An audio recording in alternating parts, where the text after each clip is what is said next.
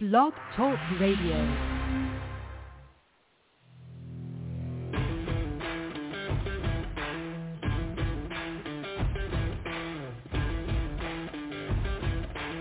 The following broadcast is brought to you by the iGolf Sports Network. Golf Talk Live is sponsored by the iGolf Sports Network and Golf Tips Magazine. Here's Andrew to tell you more about our sponsors. iGolf Sports is a live stream broadcast and media production company providing quality programming designed to attract the golfing enthusiast. And Golf Tips, the game's most in-depth instruction magazine, including reviews on the latest equipment, tips from top teaching professionals, all designed to help you improve from tee to green. Welcome to Golf Talk Live with your host, Ted Odorico. Join Ted each week as he speaks with some of the best in golf. This week's special guest will join us a bit later. But first up is another great discussion on Coach's Corner. So let's introduce tonight's Coach's Corner panel. All right, good evening, everybody, and once again, welcome to Golf Talk Live. I'm your host, Ted Odorico, and we've got a great show for you tonight. As mentioned in the intro, we're going to be starting off here with another great panel discussion on Coach's Corner, and I'll introduce both of the professionals that are joining me tonight here in just a moment. And then a little bit later on, I'm going to be joined by two special guests, actually, Mark Lukenbill. He's the founder and CEO of MPRUV Sports. And also joining him is Anh-Dao, who is their head of coaching and community. And you may recall she was on here as a co-Evans Scholar of the Year last season. So she'll be joining, and she's now involved with MPRUV Sports and MPRUV Golf. So they'll be joining us a little bit later on. But first up, as I mentioned, we're going to be starting things off with Coach's Corner, and we've got a great discussion. But let me introduce both panelists, and then we'll get into the discussion of the evening. First up, of course, is John Hughes. He's a PGA Master Professional and also the Honorary President of the North Florida PGA Section. And he's also the recipient of the 2013 PGA of America's Professional Development Award, as well as the 2023 North Florida PGA Section Teacher and Coach of the Year. He's also a Senior Editor and Golf Tips Magazine Top 25 Instructor, and also part of the advisory staff for Golf Tips. Also rounding out the panel, of course, is Jamie Leno-Zimron. She's a Class A LPGA teacher professional, a 6th degree Aikido black belt, somatic psychologist, corporate speaker, and mind-body fitness trainer. Graduated Phi Beta Kappa from Stanford University and is also the creator of Ki Golf and the Centered Way. So, John and Jamie, welcome to Coach's Corner here on Golf Talk Live. Happy to Thanks, be here, Ted. And glad to be with you, John. Nice to connect again.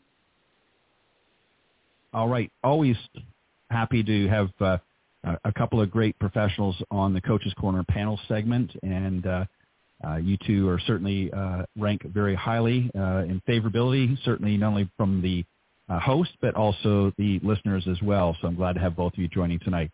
All right, we're going to talk about golf schools a little bit and 7 things to look for. So if you're interested in golf school, what I mean by that is not just your typical instruction or even necessarily group instruction, but if you're looking to attend a golf school, there's some things that you might need to know.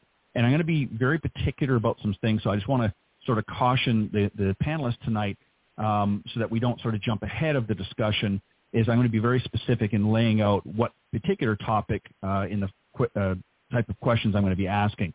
So try not to sort of jump ahead if you don't mind. Just so that we can sort of stay on point. And I'm going to start, if you don't mind, in the order that I introduced you guys, not being John. First thing, one of the things I think is curriculum. And, you know, when we're looking for a golf school, for those of you that are out there that want to attend a golf school, this is something that needs to obviously, I think first and foremost, needs to be considered. Maybe you can talk a little bit about that. What should the student be looking for as far as the curriculum?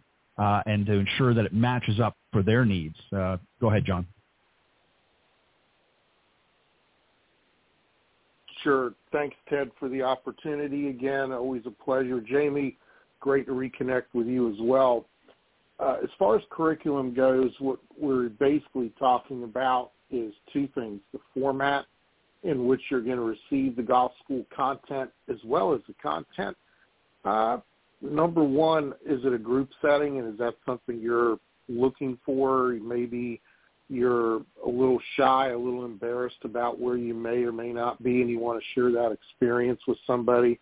Maybe there's 2 or 3 of you that are trying to go to all the same place at the same time. There's a lot of different reasons to do the group school.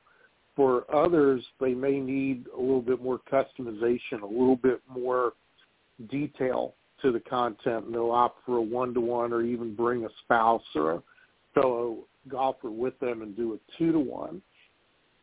When it comes to curriculum, though, it's not only the format, it's content delivery, and the content has a lot to do with what your needs are.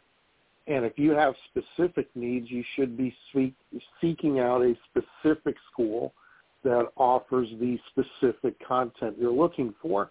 For example, if you're needing a lot of short game work and that's all you want to work on, going to a golf school that only features short game as part of the agenda, not all of the agenda, may not be a good fit for you. You're looking for speed, distance. There are golf schools that specialize just in that. There are golf schools who do a lot of different things but will have special dates for that type of content. What I always suggest to the clients that come to my golf schools is really sit down and examine what your specific improvement needs are, and as well as some budget, which I'm sure we'll get into later, and then make a determination which curriculum is going to be best for you.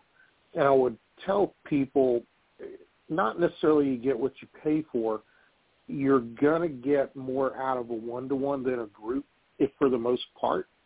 But if that's something from a budget standpoint of view, you're just going to need to dig a little deeper for that, because there's a lot of different options out there. Yeah, and there is so many other – there's a lot of variables, Jamie, when you're trying to piece something together like this. John really laid out a lot of the curriculum, but I think it boils down to 2 things. I'm going to ask you a different question, but if you want to add anything or expand on it, you're welcome to. But I think it really boils down to doing your research. So let me just ask a quick question here. Outside of the curriculum, if you want to add anything to it, by all means, go ahead before you answer your question. And that is really instructor qualifications. That's another important factor as well. It's not like just going for an individual lesson or even a couple of lessons.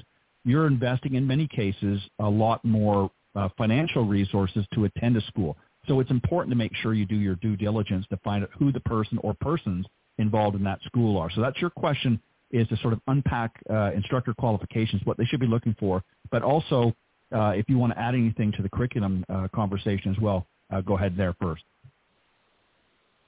Well, I think they dovetail in certain ways because, as you said, I think it's really important that people take some time to do due diligence and research when they're looking for a golf school, because it is a big investment financially and time-wise. And, people are pinning a lot of hopes on going to a golf school.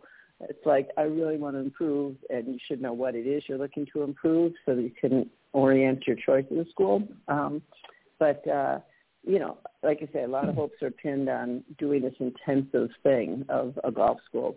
And what John had to say about, what's the content and what are your needs. So getting those things matched up. In terms of the instructors' qualifications, people may think automatically that, you're looking for someone who's won these or those tournaments, or, where did they play in college, or have they played on tour, or all this kind of stuff. And that can be important because an instructor's playing experience is certainly important.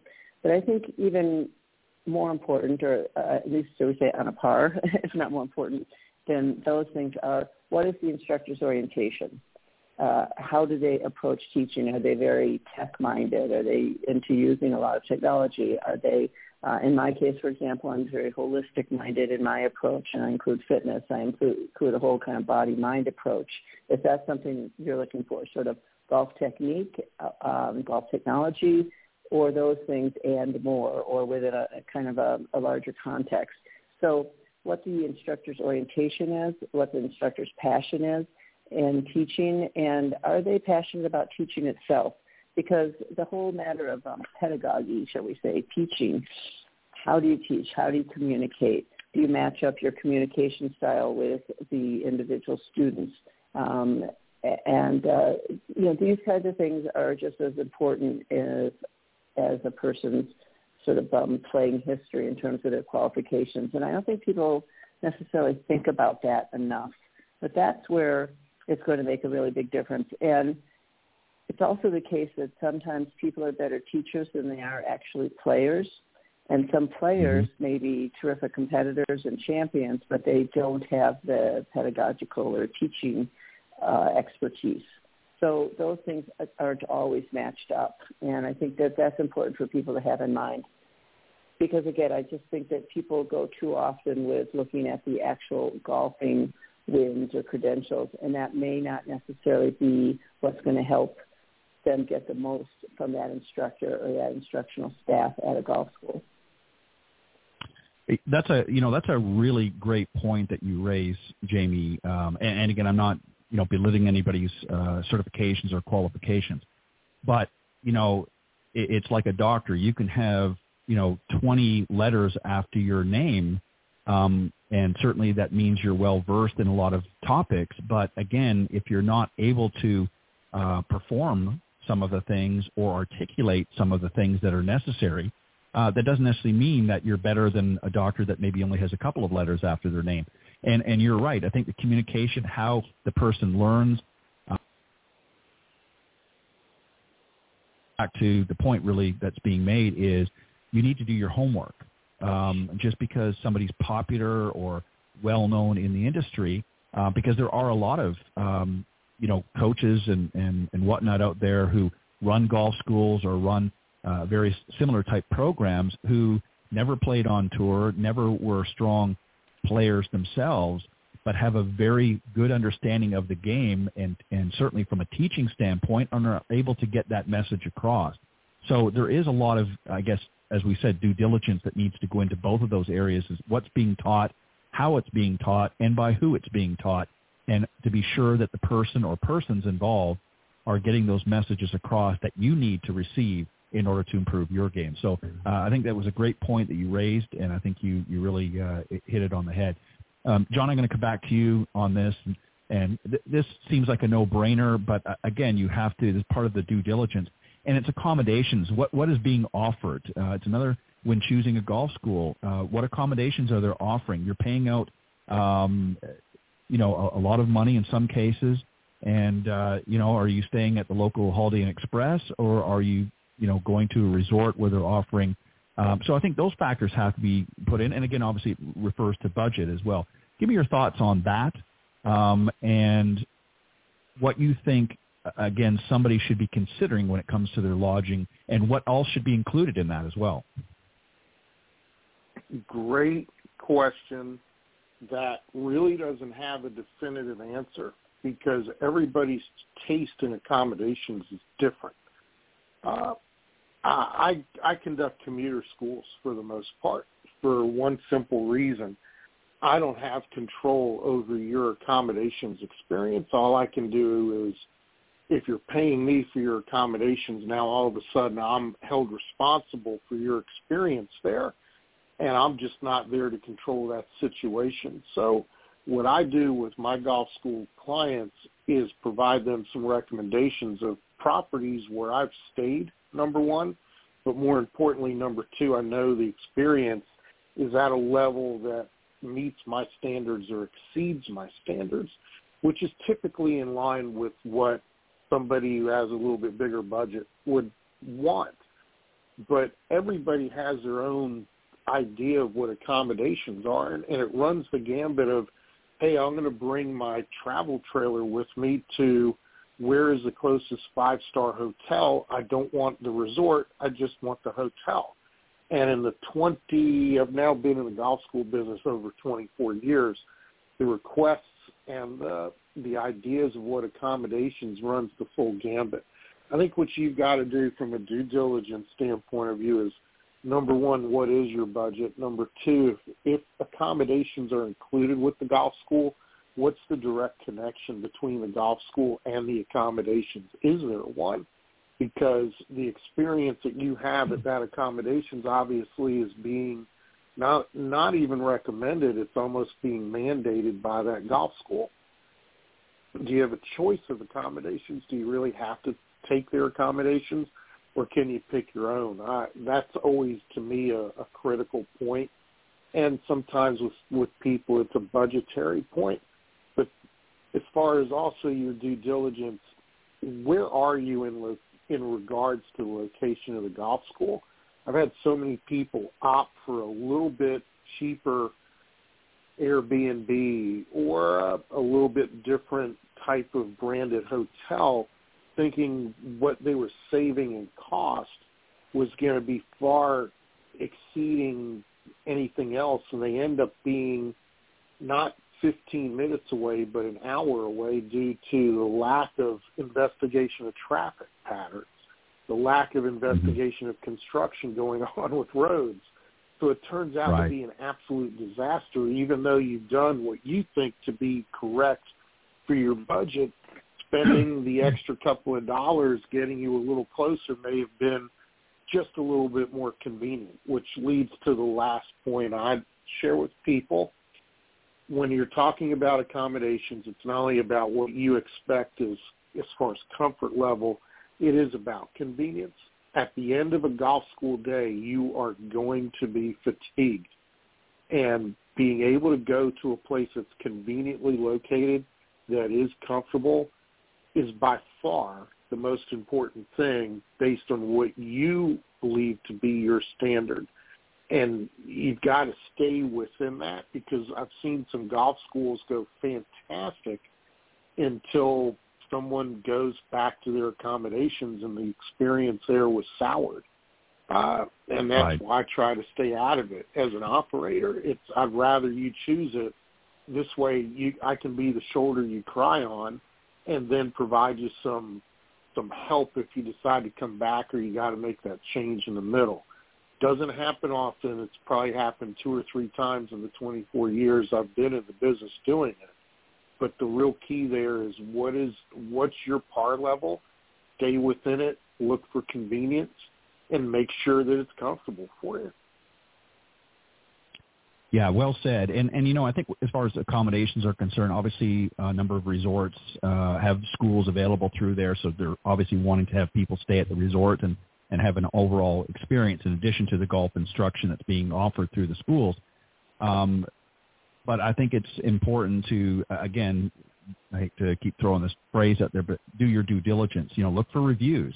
See what other people are saying about those accommodations. And if there are options of offering, as you said, through recommendations or other locations, make sure that you investigate to see where are they located in relation to where you're going to the school, so that you're not, as you said, getting stuck in difficult traffic patterns and things, and especially when you're tired at the end of the day, and now you've got to battle rush hour traffic or something to get back to to your bed basically, or what have you.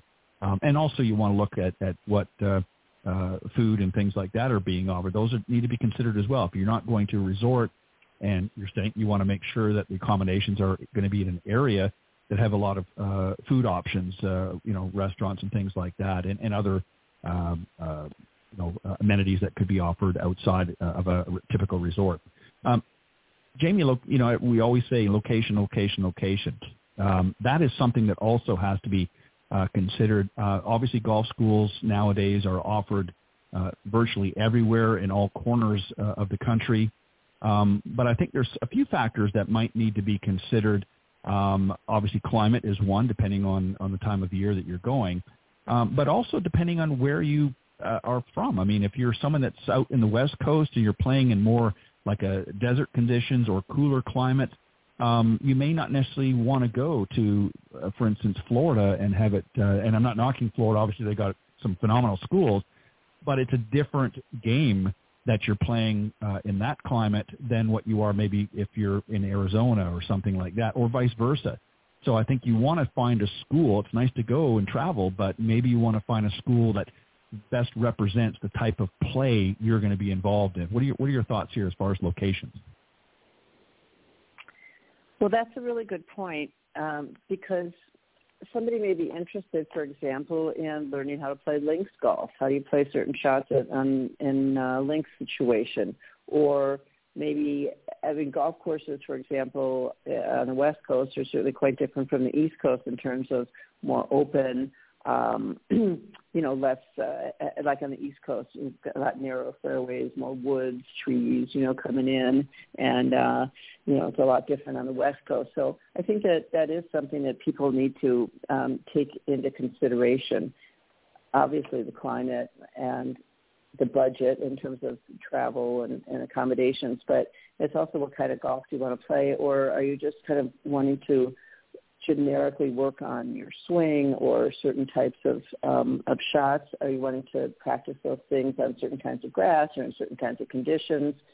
So I think people need to think about that and not just kind of show up and go, oh, I didn't think about that. What are my real needs, or what is it that I'm looking for in my game? So, so I think that those are really important considerations. Something else in terms of like location. Some of my favorite golf schools that I've run and been part of have been where I guess you could call it more of a resort situation, but not necessarily a very, fancy or expensive one, right. but one where there can be kind of a community building experience. And what I mean is that there's a nice enough, and I call it good enough. Like psychologists talk about good enough mothering, you got good enough accommodations, you're comfortable, it's nice, it's close, and people's rooms are somewhat near each other. Maybe you're eating together in the same dining room, and you can walk pretty much, or just ride a golf cart over to the practice area. Is there a golf course there? Personally, I like to have the practice area and the golf course all available because I like to do, putting green, chipping green, and range work, as well as some indoor sessions where we're working on some things indoors, and then also be able to get out and play. So you're probably going to talk, maybe I don't want to get ahead there, but I think that if you can have accommodations, eating, and practice, and also getting out to play all in one, and there certainly are those kinds of places where golf schools are held. For me, that's something as an instructor and as a participant, I think is important, because it's nice to be having a bonded experience with the other people in the school and with the instructors. And again, budget's all a factor as well, but personally, those have been, for me, the most successful golf schools. They've been the best time. And people just have so much fun, have such a good time, feel really connected, and they're right there at the golf course. So they're just kind of, it's a real immersion, a golf immersion experience, shall we say. Yeah, and that's an excellent point as well. I mean, there's a lot of what you might refer to and more intimate experience is really what you're getting at. I mean, again, some of the larger resorts where they might have, 4 golf courses available and that are certainly fine and certainly incredible facilities, but they tend to be busier and even though you're there with a group perhaps, and if you like that, then that's great. But if you're looking for a more intimate where certainly you have the amenities that are many of the larger resorts have, but it's, again, a scaled-down version, meaning that there's not as many people there. It's more private, but, again, it's still very affordable. I know there's a lot of those up in the Arizona area, for instance, and California. There's some as well, and other areas out in the West. And there certainly is some here in the East Coast as well. So, yeah, I think sometimes and again, it can be very, very reasonable, again, depending on what budget you're looking for. But sometimes that's a great experience in itself, is you're kind of having a feel of that sort of resort, but at the same time, you also kind of feel like there's more of an intimate connection as well with the others there and the facility as well. It's kind of, like a home away from home, as opposed to feeling like you're part of a big community. So sometimes that's a great thing as well. So it's a great point there. Definitely something to be considered. I think you mentioned the 2 really operative words, and one is intimate and the other is affordable. And for me, at least personally, maybe it's personal preference, but I find that most people really seem to get the most out of their golf school experience when it's been an intimate, connected experience and affordable as nice too. Yeah, again, well said. And we're going to talk a little bit about price. We're not going to get into the actual numbers, but John, this is something, obviously was alluded to a little bit earlier on. So this is something considering the price of tuition, if you will. We want to make sure that we're finding it up there. Obviously, maybe they're offering some discounts, that sort of thing, for multiple sessions, and also for bringing along friends and family members. That's something that is now more aggressively pursued by a lot of these organizations and schools and whatnot, because obviously of competition. So let's talk a little bit about that as well. I mean, obviously we have to find what works with our budget. But what are some things that we need to consider in the price? What do we want to make sure that is included? Or if somebody has a more robust wallet, maybe something that offers a little bit of a la carte. What are your thoughts?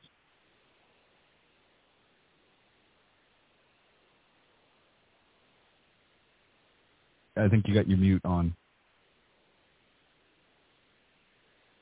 Yes, I did. Sorry about that. The first thing you've got to do with as far as price and affordability and such is all the previous questions are the checklist, the things that you do your due diligence on, and you come up with a budget and try to fit all these things in related to what kind of experience you want to have, intimate one-to-one, small resort, large resort, proximity, do I want to travel across the country? All those things you've got to put into a factor and then start looking at your budget. And you said the operative word, what is included? You have got to be able to understand exactly what's included, and the company that you're dealing with or the individual you're dealing with should be totally transparent as to what's included. I am with every one of my clientele, and I give it to them verbally a couple of times. I give it to them in writing with email a couple of times. And it's not big and bold, but it's not the small print either. Check out the small print. A lot of times you think something's going to be included, such as gratuities. And this is something that a lot of golf school students ask about. Should I provide my instructor a gratuity? Check the small print. Maybe it's included within the rate. Maybe it'll say in the small print, hey, the instructor appreciates it, or they expect it, or what have you.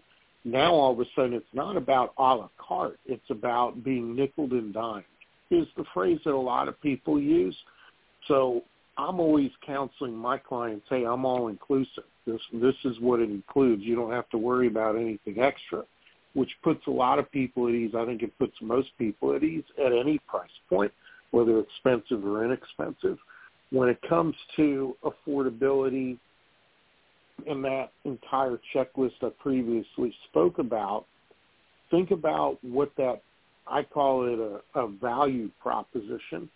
Think about that value that you're going to spend, not only in money but in time. And is that something that in your mind is equivalent to another experience you've had? Because at the end of the day, I love that Jamie used the term experience. That's exactly what you're doing. You're going for not only to learn and improve, but for the entire experience. Most people don't see it that way, particularly the people who are very mechanical in what they're trying to get done both on and off the golf course. Realize that you're trying to make a memory, and that does that value proposition equal some previous memories you've had? Is there some comparisons? Sometimes apple to oranges, but when you really think about previous golf vacations or just previous vacations to places you've never been, is this something that you're just as genuinely excited about at that same price point? And at the end of the day, I think it is about what kind of follow-up is provided within that rate. This is something that gets lost in the shuffle. Some people provide a lot of follow-up afterwards, whether you're bought into a virtual instruction subscription automatically within the rate and it's included, whether that's an a la carte, whether extra on-course is a la carte. All these different things you do have to explore, but one of the things that gets lost in the shuffle is that follow-up. Is there any, period? I know early in my career there was none. And I was sort of lost as a coach. Well, wait a minute, this person's calling me up, and the person I worked for was, come on, get them to come back. We need for them to pay for your time. And, I'm sort of in the middle with that now. You mentioned a la carte. Let me go through some a la carte things. Is there on-course coaching? Is there extra rounds of golf that can be added? Can I upgrade my room? Can I upgrade my meal package if that's something that's included? Do you include rental clubs and balls and tees that come with the rental clubs? A lot of people just don't want to lug their clubs around anymore. Do you have transportation? Is that something included, or is that a la carte? Transportation to and from an airport or a train station? Is there on-site transportation to go from one part of the resort to the other? I mentioned gratuities, not only gratuities for the instructor, but maybe for the instructor's helpers, for the other service people on property, such as the guys or gals cleaning your clubs and storing them. Ask all those questions, but start with what's your value proposition, and is this an experience that you're going to get a really good memory built from?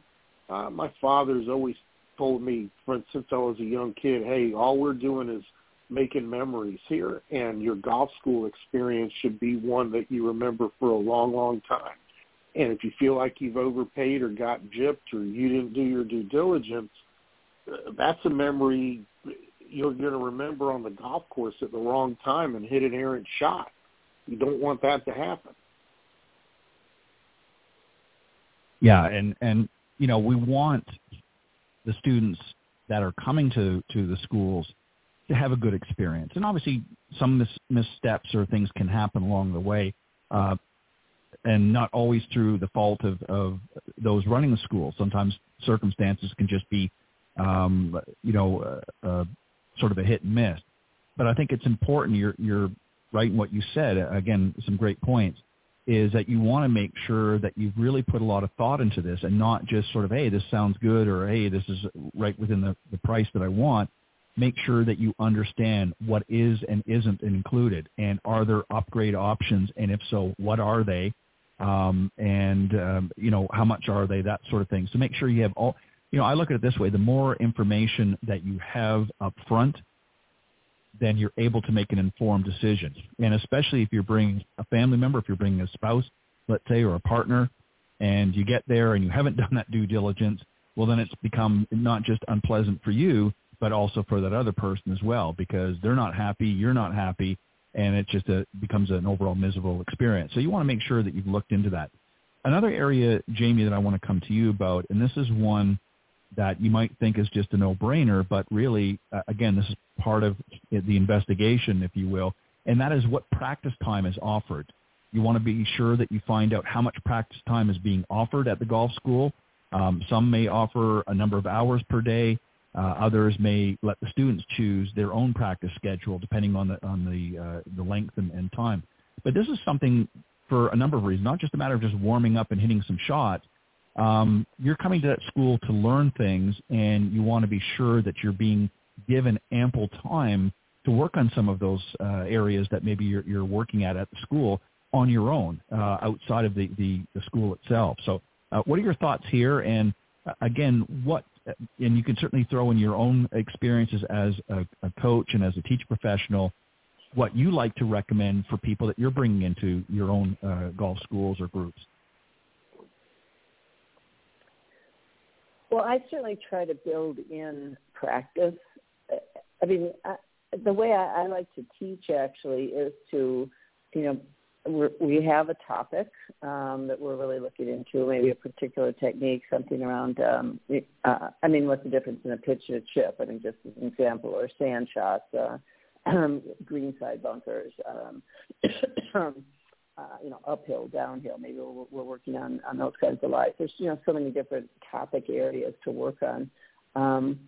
and then really look into what are some aspects of that technique, for example, and then to set up conditions to practice that, and to have the opportunity for students to really play those different kinds of shots, and it's supervised with the instructor.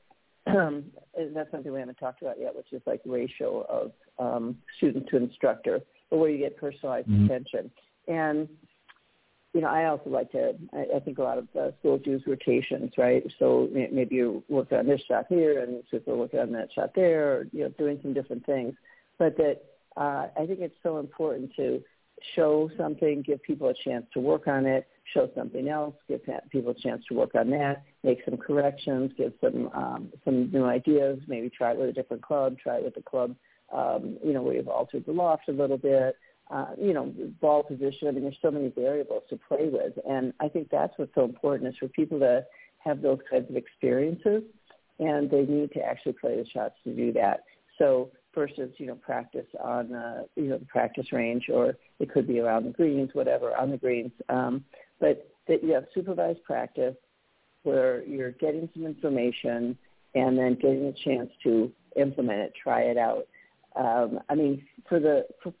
The learning process is such that you've got to repeat and repeat and repeat, right? You can't just tell somebody something, particularly in golf, and not let them actually swing the club and try to do it, and then over and over. It's the repetition that starts to get into, the whole body-mind system, so that you can actually, execute the shots, and we'll learn what it is and get the feel and get some success with it. So the practice part is so, so important, and I think supervised practice where people are getting feedback. And then to be able to take that to the course as well. I think that on-course practice, and again, supervised, and call it a playing lesson, but, where we can set up some different experiences on the golf course are absolutely essential. To me, that's where people are going to get the real bang for their buck out of their golf school experience. And again, some great points. I think it all boils down to really balance. I think that you have to be in balance with the students at the school. I mean, you cannot be, and this comes into time. I want to add time in here, John. You've got 24 hours in a day. You might have several hours that they're working on a number of whatever, as Jamie pointed out, a number of different things. But and again, it's going to depend on what you're going to work on and how long you're going to be there. But how much time, I guess the question I want to ask is, how much time is sufficient in a day? So let's say they're going to go for a 2, maybe even a 3-day school. How much time each day is sufficient to have them working on various different things? There could be multiple things that they're working on. One, as to Jamie's point, to ensure that they're going to get a good feedback and good understanding of the concepts, as opposed to too much time where they're now becoming burnt out and it's sort of having the opposite effect. So in your opinion, what has worked for you? How much time is sufficient to work on some of the things that we've talked about? And when does it become too much time that they're not really able to, they're no longer enjoying the experience? What are your thoughts here?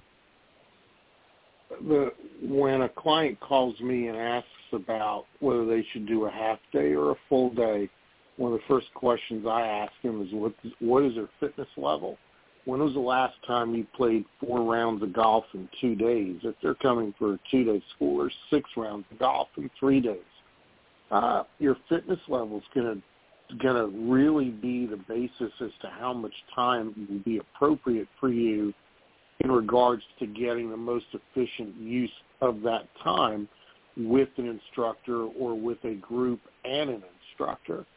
Realize that one-to-one you can get more detailed, you can get more individual practice time, whereas with a group, a lot of that time you're going to be spending on your own hitting balls, most likely unsupervised, being provided some instruction and being asked to go about that instruction as best you can, as diligent and as disciplined as you can.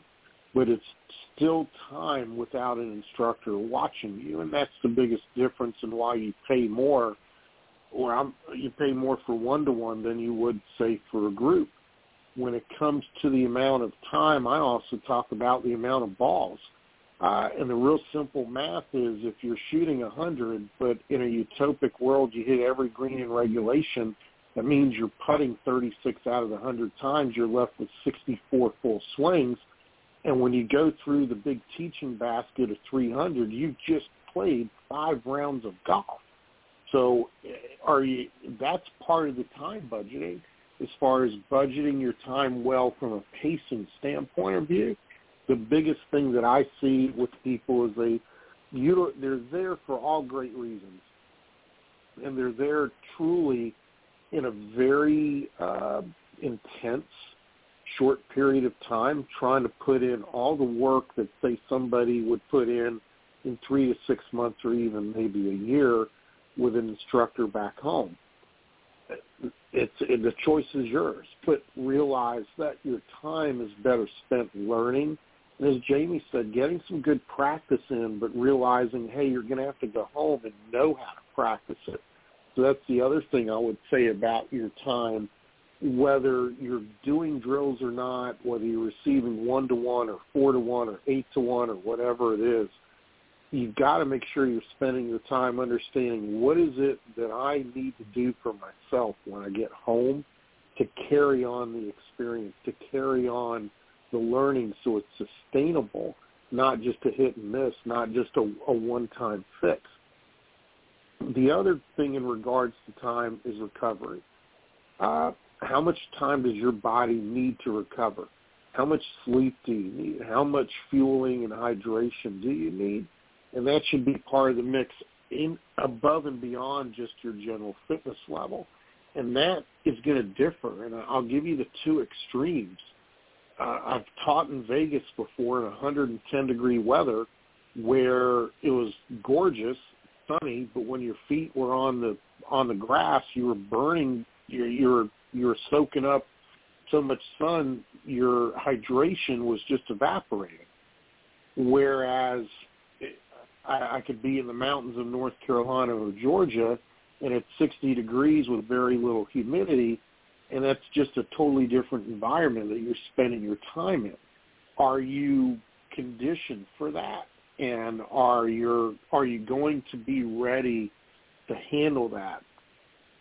Lastly, expectations. So many people come having an expectation of how they're going to utilize their time, how they want to spend their time. Make darn sure that you're communicating those expectations to your coach, to your instructor, to the school administrator, to the secretary of the school, whoever your point person is. At this particular juncture is where most people will make their decision based on budget and the other things we've talked about. Does this school meet my expectation as to how I'm going to utilize my time? A lot of people have different ideas and expectations, but let's get those expectations met ahead of time.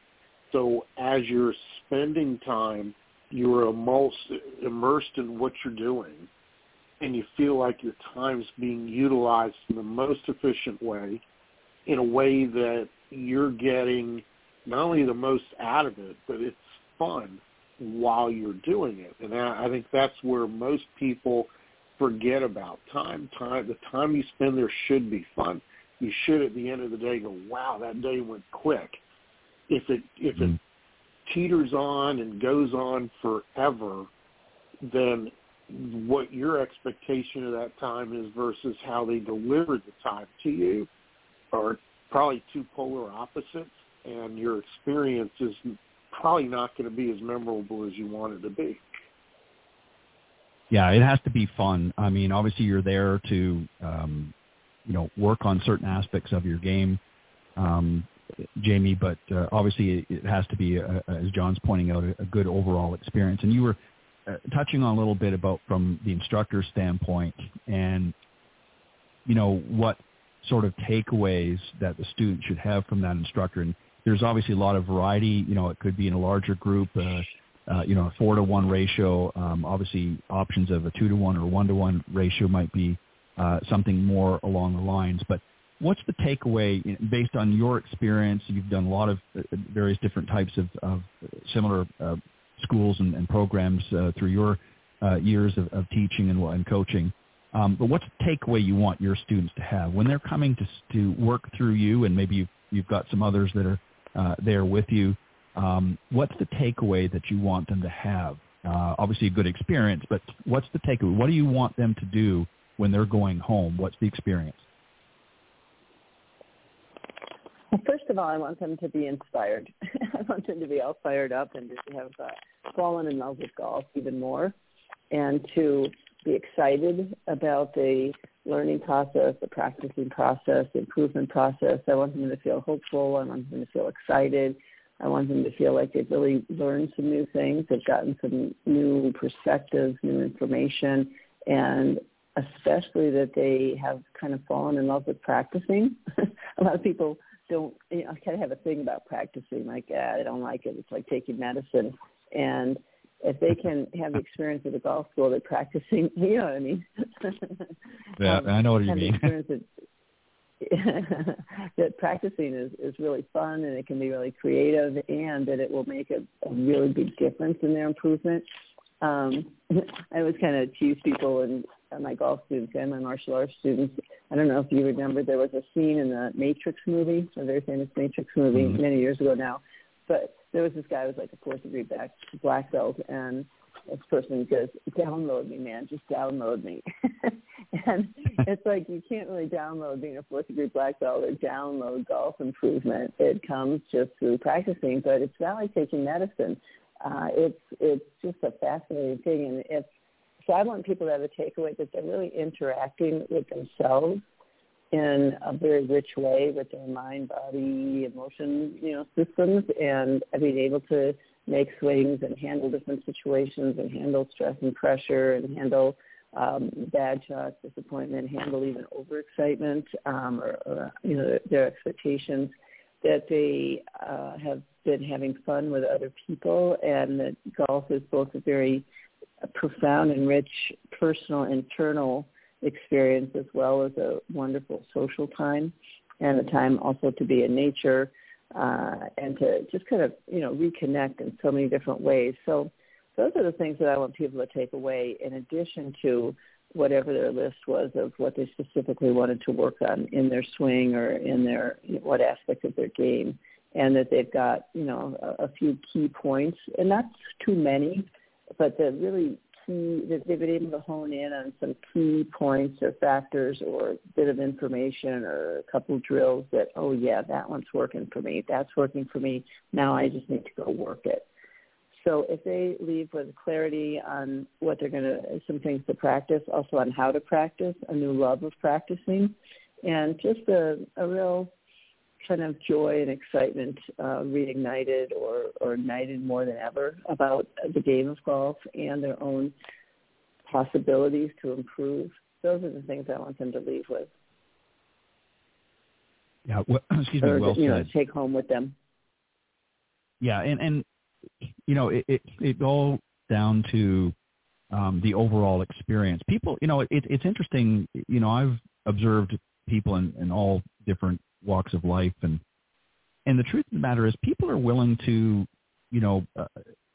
one of the most challenging things I think for most people is having to part with their hard-earned money.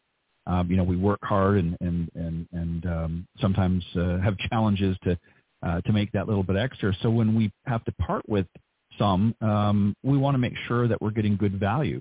And it's not all, Jamie, you pointed out very early on, it's not just all about, I don't want to just go there and have to grind for 2 or 3 days and not have a good overall experience and just feel like I'm work. I mean, obviously there's going to be some work involved. There's going to be some practice, and there's going to be some implementation. But I want to have a good overall experience. I want to feel that I'm getting good value.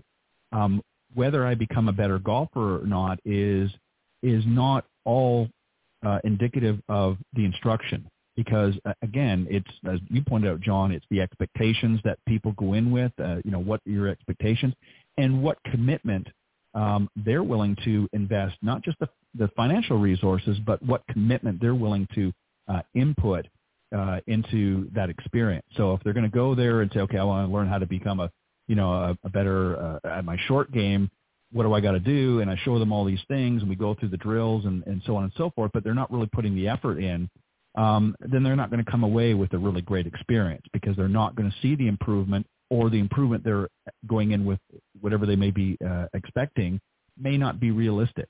So, it's something, and I'm not trying to scare anybody away from going to, there's a lot of great golf schools out there, but this goes into, okay, what am I looking for? What am I trying to achieve here? And what's my level of commitment? It's not just because I paid the money, well, that's my commitment. It's what commitment am I going to bring when I go there? And am I going to be open-minded? Am I going to be receptive? Maybe you're working with a coach or a teaching pro back home, and you're going somewhere different. You can't be going through the process saying, well, my coach back home said this, and my coach said, you need to have an understanding and have somewhat of an open mind. And then if you have questions, then you come back and you talk to your, coach or teaching pro there and say, hey, I went to the school for a few days and had a great experience, but there's some things I was confused about, and have that conversation when you get back. But overall, I think the points that we talked on tonight, you want to look at the reputation. You want to make sure that you reach out, look at online reviews if they're available, or speak to other golfers to see what they think of that particular school or what's being offered. And it certainly is in conclusion, a daunting task. But I think if you keep these factors that we mentioned in mind, I think you're going to find a school that is right for you. And that's really what we're talking about tonight. Guys, I think a great discussion. I think you guys hit a lot of the great points. And as always, I'm going to give both of you an opportunity to, number one, let the folks know how they can reach out to you, but also if there's anything special that you'd like to promote at this time, now's the time. We've got a few extra minutes, so go ahead. Jamie, I'm going to start with you this time and go in reverse order. So you go ahead, let the folks know how they can reach out to you, and if you've got anything special that you'd like to share with the audience. Well, people can reach me through my website, which is the Kiai Way. Kiai Golf, KIAI golf.com, or they can go to the centeredway.com. It'll take you to the same place. So the centeredway.com or kiaigolf.com. They can also write me an email, jamie@kiaigolf.com, centeredway.com. So that's probably the best way. I often like to talk to people on the phone. I've been in and out of the country to some extent. But my phone number is 760-492-GOLF, GOLF. I have been diligently working on a book and about the Centered Way, and there's a wonderful, just inclusive chapter about using golf as a case study of really practicing the Centered Way and applying it, whether that's in golf, sports, leadership, et cetera. So I'm hoping my book will be, it's in the editing and formatting process, so that's something exciting to look forward to. And, we'll probably be doing some more. I've been really into doing virtual golf schools and virtual lessons so that people can have access at any time. And, of course, the fitness dimension, both the physical fitness, golf fitness, and the body-mind fitness, I think is very, very important, and that's very easy to do and very powerful to do in virtual Zoom sessions, and that can add to anybody's golf game. So those have been some things that I've been really excited about and having a lot of success with people. The pandemic kind of opened that up, and I'm just keeping going with it because it's been so successful. Yeah, it's amazing what one of the great benefits of technology is allows you to reach out to a much broader and wider golfing community and not always having to see them face to face, which is certainly nice in itself, but it allows you to reach more people. So definitely virtual golf, and it can be, go ahead. Yeah, if I could just throw in 1 minute, because we're right at the anniversary of Shirley Spork's passing right now, and also Marilyn Smith. They both passed away this week. 1 year ago and 3 or 4 years ago, they were two of the founders of the LPGA, and they also were the founders, the ones who made possible the teaching division in 1959. the LPGA itself, the tour started in 1950.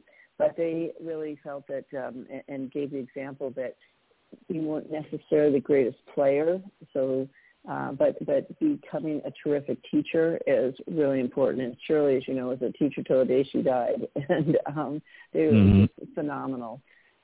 So that kind of mentorship, that kind of passion on into your 90s, and also to know that you're looking not for popularity or sometimes the top 100 teachers or whatever. People don't realize how much that's kind of a popularity political thing. It doesn't necessarily mean that someone's the best teacher. Yeah, so definitely two greats. Shirley and to Marilyn. Yeah, definitely two greats. Original founders of the LPGA, which I had the honor of speaking with both of them over my time doing the program. So very fortunate to have that. John, go ahead and let the folks know how they can reach out to you. And if you have anything special that you want to plug, go ahead. Sure. First, Jamie, always a pleasure to be on the show with you. Always great points. We're sort of in not necessarily two different polar opposites, but we do a lot of similar things. We just go about it a little bit differently. And I'm always learning a little something from you and very much appreciate your wisdom that you share with everybody. Ted, again, thanks for the opportunity. Always a pleasure. Look forward to the second Thursday of every month to share the passion that I have for what I do. John Hughes Golf. It's real simple. Put an ampersand or a hashtag in front of it. Put a .com at the end of it, and you're going to find me somewhere on the World Wide Web, whether it's my website or social media. Feel free to reach out at any point. I think something that Jamie said that I want to reiterate is every one of my potential clients do get to talk to me personally. There's not somebody on the other line from an answering service or somebody who's an employee that answers my phone. I do that, and that's the personal connection I try to have people understand from the very get-go. And I applaud Jamie for doing the same. As far as promoting anything, there are some very limited spots left for a very special 1-to-1 or 2-to-1 golf school experience at Macklemore between May 13th and June 20th. And there's also some openings in a group golf school. We're going to be doing 2-day group golf schools. I'll have some assistants there to help me. And it's a little bit more on the affordable side, but Macklemore is just a spectacular facility, really great practice facility, top 10 finishing hole in all the world, a top 100 golf course with a fantastic range and short game area called the Carn. Do urge you to get, if you're interested, to get in touch with me personally, either at John Hughes Golf or give me a call. There are such limited dates available. We want to make sure that we can get you in there. It's going to be a great experience, and I hope you can join me there. Well done. And guys, as always, I want to thank both of you for always bringing your best to the show. It's always I really do, and I've said this a number of times, but I sincerely mean this. I really enjoy, obviously I enjoy doing the show in general, but I really enjoy the Coach's Corner segment. I get a chance to speak with great professionals like yourself, and I always learn some things as well, and hopefully occasionally I drop out a few pearls of wisdom of my own, but again, it's not about me. It's about you guys. So always enjoy it. Have a great weekend, and I'll see you both next time on the Coach's Corner panel here on Golf Talk Live. Thanks, guys. Have a great one. Thanks you both. Ted. Okay. You Thanks. Bye-bye. Bye-bye. All right, that was John Hughes and Jamie Leno Zimron joining me on the Coach's Corner panel segment of Golf Talk Live. And when we come back, I'm going to be joined by both of my special guests this evening, Mark Lukenbill, the founder and CEO of MPRUV Golf, and Anh-Dao, who is their head of coaching and community. I'll tell you a little bit about both when we come back after this quick message from Golf Tips Magazine. The following ad is sponsored by Golf Tips Magazine. Are you tired of being short off the tee? And what about those 3 putts? Forget about it. It's time you got serious about your game. Golf Tips, the most in-depth magazine in the industry. For over 30 years, Golf Tips has delivered expert content such as the latest golf instruction from America's top pros, simple-to-follow practice and game improvement drills, fitness and mental game tips, equipment, training aids, accessory, and apparel reviews, golf destinations and travel tips for every budget, and so much more. Don't miss a single issue. Go to golftipsmag.com and subscribe today.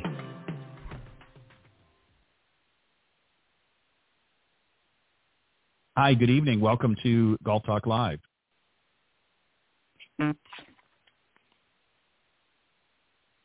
Hi, can you hear me okay? Yeah, hi. Yeah. Mark. Okay, hi. My apologies. I think my mic may have gone for a second, so I apologize if you didn't hear me. So I'm gonna. I think if I'm not mistaken, I think I may have actually had it muted by mistake from when I was going through the commercial. So I'm just going to very quickly for the audience just do a very quick run through again, just so that the people have a better understanding of who both of you are. So as I mentioned, my special guests tonight are Mark Lukenbill, founder and CEO of MPRUV Sports, and Anh-Dao, who is the head of coaching and community. Both started the great game very young, and as you mentioned, as I mentioned earlier, that Anh-Dao was the Co-Evans Scholar of the Year in 2022, and she was on Golf Talk Live late in the season last year. So very excited to have her back. So again, my apologies for the mic, but welcome to Golf Talk Live, both of you. Thank you. Yeah, thanks, Ted. Can you guys hear us all right? Ken, and again, my apologies. So Ann, welcome back. Glad to have you back on the show. And Mark, thank you for coming on as well. Appreciate haven't had a chance to speak with you before, but I'm looking forward to tonight's discussion. So I'm going to do this just for a moment for both of you, and then we'll get into some of the specifics that we're going to talk about tonight. Mark, just give me an idea. Obviously, I mentioned earlier that you played this game, started playing this game at a very young age, about 7 years old. What was your earliest memories of the game? How did you get started? Was a family member get you involved, or somebody outside of your immediate family? How did you get started playing this game and getting to where you are now? Yeah, it's an interesting story. My uncles were all truck drivers, and it's weird how I found my way into the transportation and logistics industry aside from what I'm doing now. But they drove for EasyGo, and they delivered golf carts to all the major golf courses up and down the coasts. And it was amazing summers for us. We would just ride with them, me and my brother, and visit all these beautiful golf courses. And then I grew up in a small town in Missouri, Harrisonville, Missouri. And I'm probably assuming, like the majority of your listeners, we had a small municipal course, 9-hole with sand greens. It was the most bizarre thing in the world now that I've played for as long as I have, been a part of many leagues, playing in high school and competitive tournaments. To think back about my initial start into the game and hitting wedges into a big circle sand dome, having to place the ball, roll the roller out, take the string, line it up, move it over to the rolled out spot, and putt on sand surfaces. But as I've gotten older and got deeper into the game, I realized that's pretty common in a lot of these small communities. They're just trying to get the game out there, and obviously it's a lot cheaper to maintain and build. So that's how I got my start into it. My uncles got me involved. 7 years old, first time I went out and played with them, and like most people, fell in love with it. Yeah, and then you began, involved obviously in leagues and obviously playing competitively in high school and obviously some other tournaments as well. And now you are a member at a club in Kansas, so you get to play a little bit more in a little bit different way than you did in your earlier time. And I'm obviously a little more familiar with your story because, as I mentioned, you've been on the show last year as Evans Scholar of the Year. And obviously, but just let the folks know, you started, as I mentioned as well, a very young age, about 10 years old. But what was it about golf that appealed to you, that attracted you to the game? How did you get started? And then tell us just a little bit about how you got involved with the Evans Scholar program. Yeah, so I think when I was very young, I wasn't very athletic, and as much as I was involved in soccer and basketball, those kind of sports were just not meant for me. And so I was introduced to golf through a Girl Scouts program where they partnered with the LPGA. And then after my event and activities through Girl Scouts and LPGA, I joined a lot of junior PGA leagues And then I joined First Tee and Youth on Course. And then my involvement started to grow. And in the beginning, I really struggled as a golfer. But the whole point of learning golf as a child is you're not only developing life skills, but you are developing leadership skills, because it takes a whole lot of emotional intelligence to balance your mentality if you hit a bad shot. And then I think when I was in high school, I really enjoyed golfing, and so I was trying to look for a job, but then there just wasn't any jobs for me nearby my area, and I happened to found a caddy program at Indian Hills Country Club, and so ever since, I've been actively caddying. And then during the Caddy Academy, they presented the Evans Scholarship, and they said to qualify for the scholarship, you have to caddy for at least 2+ years and build a caddy record. And thankfully, that's how I was able to get the Evans Scholarship. And ever since, it's been a whole bunch of miracles being a part of the Evans Scholarship Foundation. Yeah, and as I said, I'll tell at the end of the program how the listeners can go back and hear that particular recording of that show when you were on last year and was the Evans Scholar of the Year, and they can hear that interview in entirety, and there's a lot of great information there. So now we're going to move on to MPRUV Golf and MPRUV Sport. So, Mark, you obviously at some point had the idea to start this. How did you come up with the idea? What was it? What sort of sparked in your mind? Okay, here's something I wanted to tell us a little bit first up about the business itself. What is it? How does it sort of work? And what sparked the interest in developing this? And as you continue to help grow the game, what was sort of the motivating factor to develop MPRUV Golf? Sure, absolutely. So give a high level on what we're doing. The company itself is MPRUV Sports, where we're building, a series of peer-to-peer, on-demand sports education marketplaces. The first lead into the market is with MPRUV Golf, where it's essentially it's a matchmaking service where we're trying to pair students, prospective students, youth, people interested in getting involved in the game or accelerating, their path in the game with coaches. There's a general problem in the market where majority of our course pros are overbooked. Their time is, very valuable but very scarce. And there's a lot of people that, are seeking instruction or want to get involved in the game but don't have an outlet to it.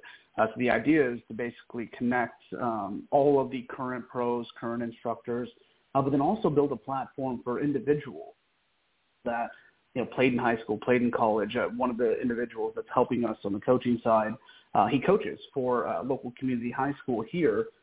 During the spring, he's a golf team that he coaches, but then during the summer when school's out, this is an outlet for him to continue that education path, build a profile as a coach, offer his services, make additional income, and then really try to continue that business outside of the school year. So the idea is really it's a connection place, right? We allow anybody to participate as a coach, but then for players' perspective to find the right fit for them. Golf's really challenging. It is, and it's take instruction. We're very prideful individuals, and I want to allow people to find the right fit for them, whether it's demographically, ethically, whatever they are looking for in the game. I hope they find it in MPRUV. And so I can tell you a little bit about the concept of the idea, but yeah, go ahead. Yeah, we're going to get into that next, but I just want to just sort of piggyback onto what you just said. You're exactly right. One of the things that happened, which fortunate but unfortunate in some ways in golf is, we've just sort of come on to the other side of this pandemic. And, obviously it was very unfortunate for a number of reasons that we had to go through this, but golf really benefited as a result because there were a lot of things that we couldn't do. And golf, fortunately for the industry, was something that we were able to do more freely than other activities. So there's really been an uptick, as you pointed out, in the game and causing a lot of coaches not to, be available. So really what you're providing is, in a sense, a service of connecting people together and saying, hey, we've got, this group over here who is able to provide some top-notch quality instruction, and we've got a sort of a willing participating audience, if you will, over here that needs access to that, but is having difficulty for whatever reason. So, hence MPRUV Golf is developed. So tell us about how it actually works so that people understand it's about making that connection between really the two parties. How does it happen? What's involved, and what's the process? Give us a better understanding of that. Absolutely. So the application is completely free for both parties. The idea is that a player can build a profile, they can set goals, they can set areas of focus, and then from their homepage simply go out and say, hey, I'm open Friday at 2:00. Does anybody want to either meet me at, Falcon, Dubs, X Golf, XYZ course, and help me work on some things? And they'll send a request out, and then anybody who's signed up as a coach within that certain mile radius will get a request, and they're allowed to, basically put a bid back in and say, yeah, I can do it. I'm available. I can do it for $50, $60, $100, whatever the case may be. And the idea of the marketplace is that you have instruction levels from every facet. You've got individuals that want nothing more than to do gig work, right? They're, maybe a single-digit handicap. They know the basics of the game. They can teach. They can, offer their services, offer their insights to the game, and nothing better to do on a Friday night, all the way up to course professionals or people that do this for a living.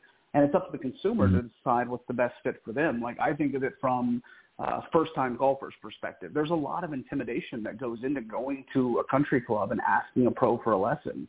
We're all golfers right. here. We know how personal the swing is. But to be able to have somebody else that fits your social, basically the thing that you feel comfortable with, being able to choose, seeing a profile that has social content, videos of previous lessons, accolades, things that they've accomplished, and then obviously seeing the rate difference allows you to choose the coach that fits for you. But then the other side of it, the flip side, is the coaching, right? So we want our course pros to participate. We want our current instructors to participate. But again, their time is so valuable and so booked to this point that we've actually built a feature inside the app that allows them to push last-minute cancellations. So we all know somebody builds a book of business coaching, life happens, people have kids, families, reality, jobs. All of a sudden that 2 p.m. lesson that you had booked for 3 weeks cancels at 1:30, right? From a coach's perspective, now we give them the option to push that promotion straight to the marketplace of students by saying, hey, I have this time open now. My normal rate's X. This is what I'll do it for now. And that gets automatically exposed to this marketplace of students right on their homepage. And then with that, they can manage a dynamic calendar. They can push open times, whatever times they have throughout the day. It's very, very simple. Just touch a couple times. Like, I got a 30-minute block here, an hour block here. And then from the student side, again, they can request instantly or through the Explore feature, go in with unique, really smart search criteria, find a coach that they're either within an area or by a venue or by areas of focus, look at their profiles, view their schedule, and then book directly with them right there. And now, is this all, obviously they're able to each side, and I'm going to use it that way. So from a coaching standpoint and from a student standpoint, there's profiles that the student can view, and obviously the coach can view as well. And as you said, there's an opportunity for coaches that have openings, either regular openings or last-minute openings, are able, as you said, to push that through. Can they also, on a regular basis, let's say if they decide, I really like this format, I like this, I'm going to leave every Friday afternoon, 2 hours open, and I'm going to maybe put, an offer of either an hour lesson or half hour, 4 half-hour lessons, however they want to bill it. And here's the rate that I'm going to do. Can they do that? Can they be that flexible as well from a coach's standpoint and push that through? Yes. Yeah, absolutely. We spend a lot of time building the MVP. We focus the majority of the time in the dynamic calendar and the scheduling feature for the coaches. We met with a lot of local pros here in Kansas City and a couple of other small target areas, asked them what's their challenge right now. And they said that, right? It's managing the clientele base, because you think about the course pro, for instance, there's a lot that they have to do aside from just giving lessons at the course. And days are very variable, right? So the fact that they can either, exactly like you said, hey, I know every Friday from 1 p.m. to 4 p.m. I have that blocked off for lessons. I can set that reoccurring on my calendar. Students can see that when they view my profile, or I can manage it dynamically to say, this day's slowing down, inventory's not here, shipment got pushed, I've got 3 hours open now. let me go ahead and add this as, open available time for the students to come onto my profile and book. Yeah, and that's a great, feature to have because, again, it gives from a coaching standpoint, it gives them the opportunity to say, hey, here's what I have available. Here's my schedule. And then it allows from the student's perspective to say, okay, here's what I'm looking for. And through, the wonderful world of technology, they're able to come together, which is not something that's always been as easy. I mean, not everybody can, like you said, wants to necessarily go and visit and ask the pro at the local country club because it can be very intimidating. So it gives them an option to sort of meet on their own terms and then develop a, relationship moving forward. So I think that's a great opportunity. And I want to bring you into this because I've got a sort of a similar question for you about MPRUV Golf. How do you see it sort of benefiting the youth, if you will? I mean, this is an ever-growing game. It's not just, the old guys like me out there that have been playing for a number of years. There's a lot of youth coming to the market like yourself and others. So how do you see this really benefiting? Because youth are they're not used to, many of the youth today have not grown up in that country club experience. Some of them may never golf. So that's, again, there's an intimidation factor. So how do you see MPRUV Golf sort of benefiting the younger market out there?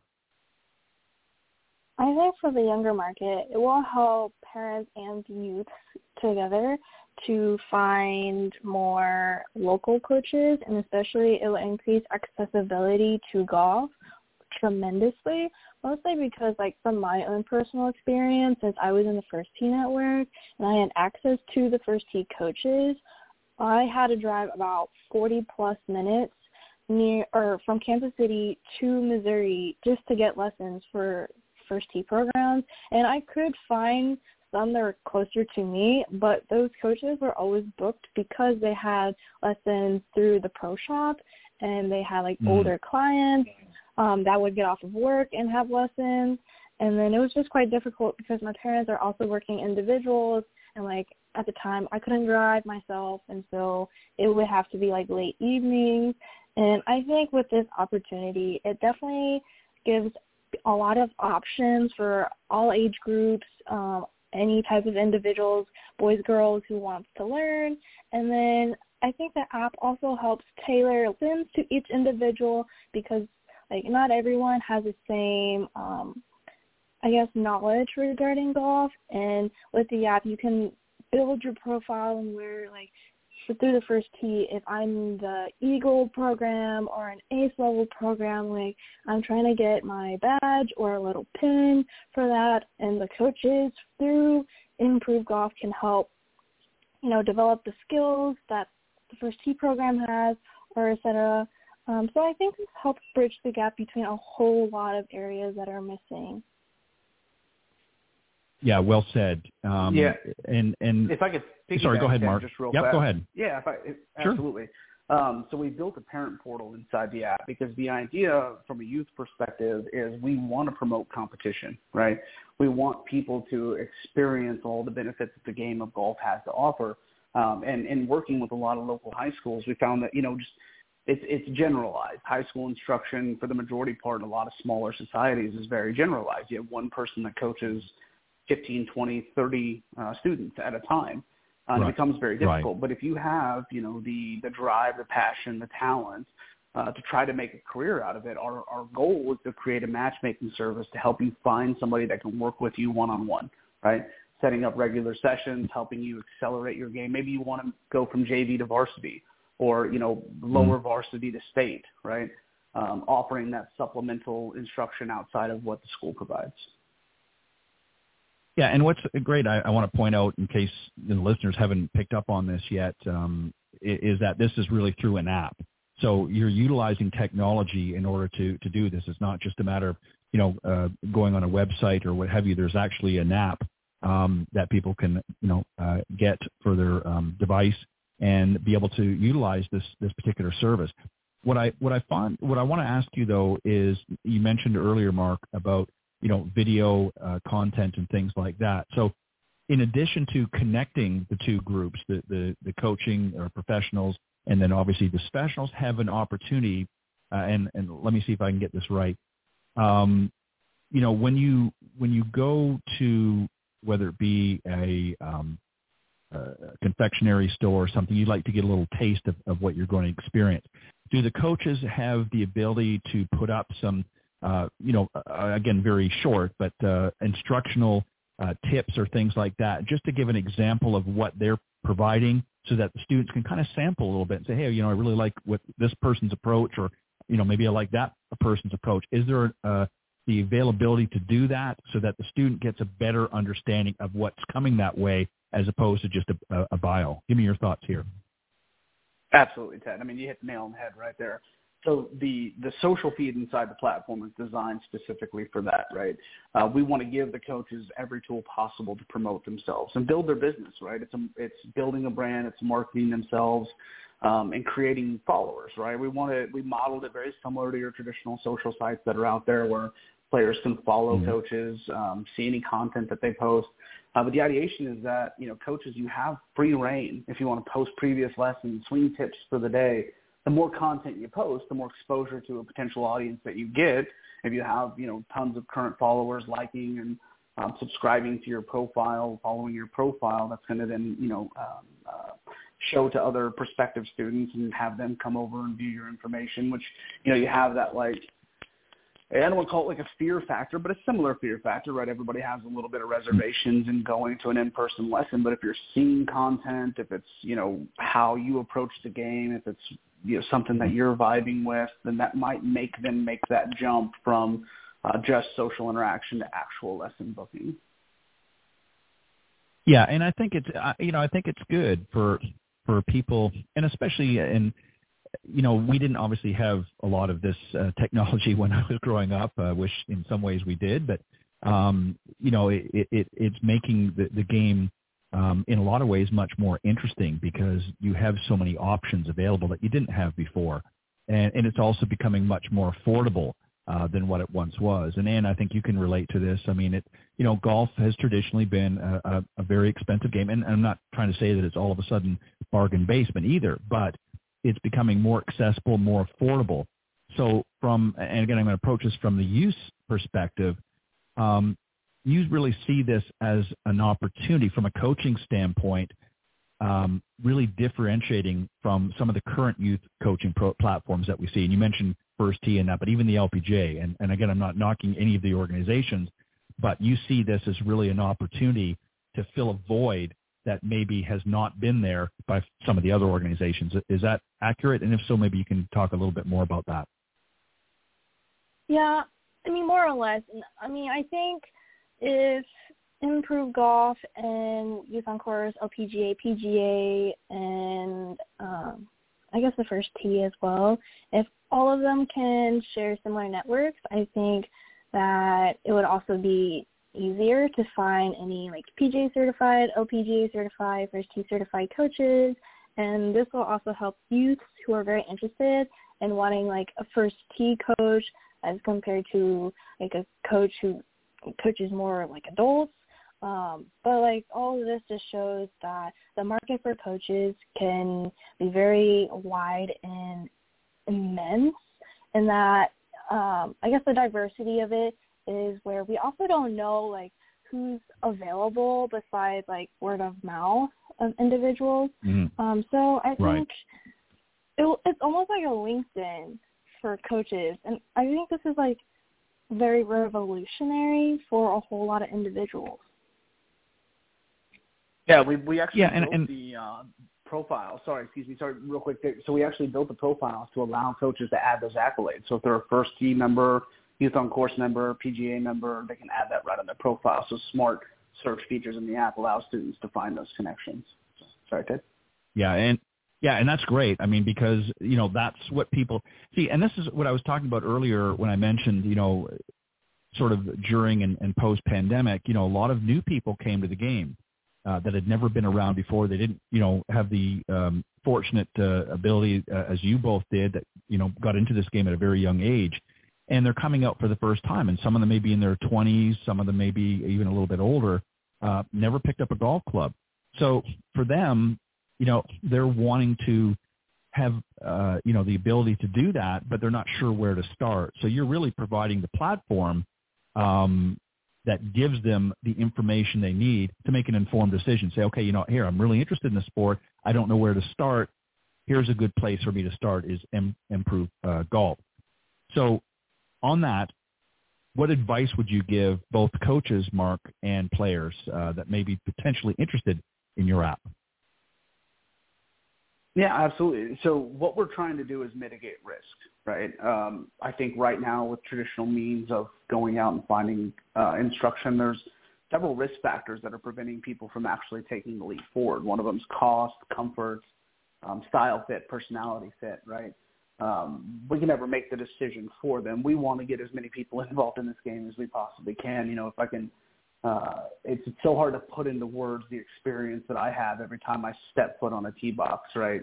But if I can share just a little bit of that with somebody, that's what my goal is. So instead of, obviously pushing the button for them, if I can reduce the amount of risk that they have in taking that first step, that's obviously what I'm trying to do. So obviously giving them features and functionality to find a fit that works for them, to find a price point that works for them, to find a schedule or a venue or, et cetera, that works for them. It obviously mitigates a lot of that risk and allows them to take that leap a lot easier. Yeah, again, well said.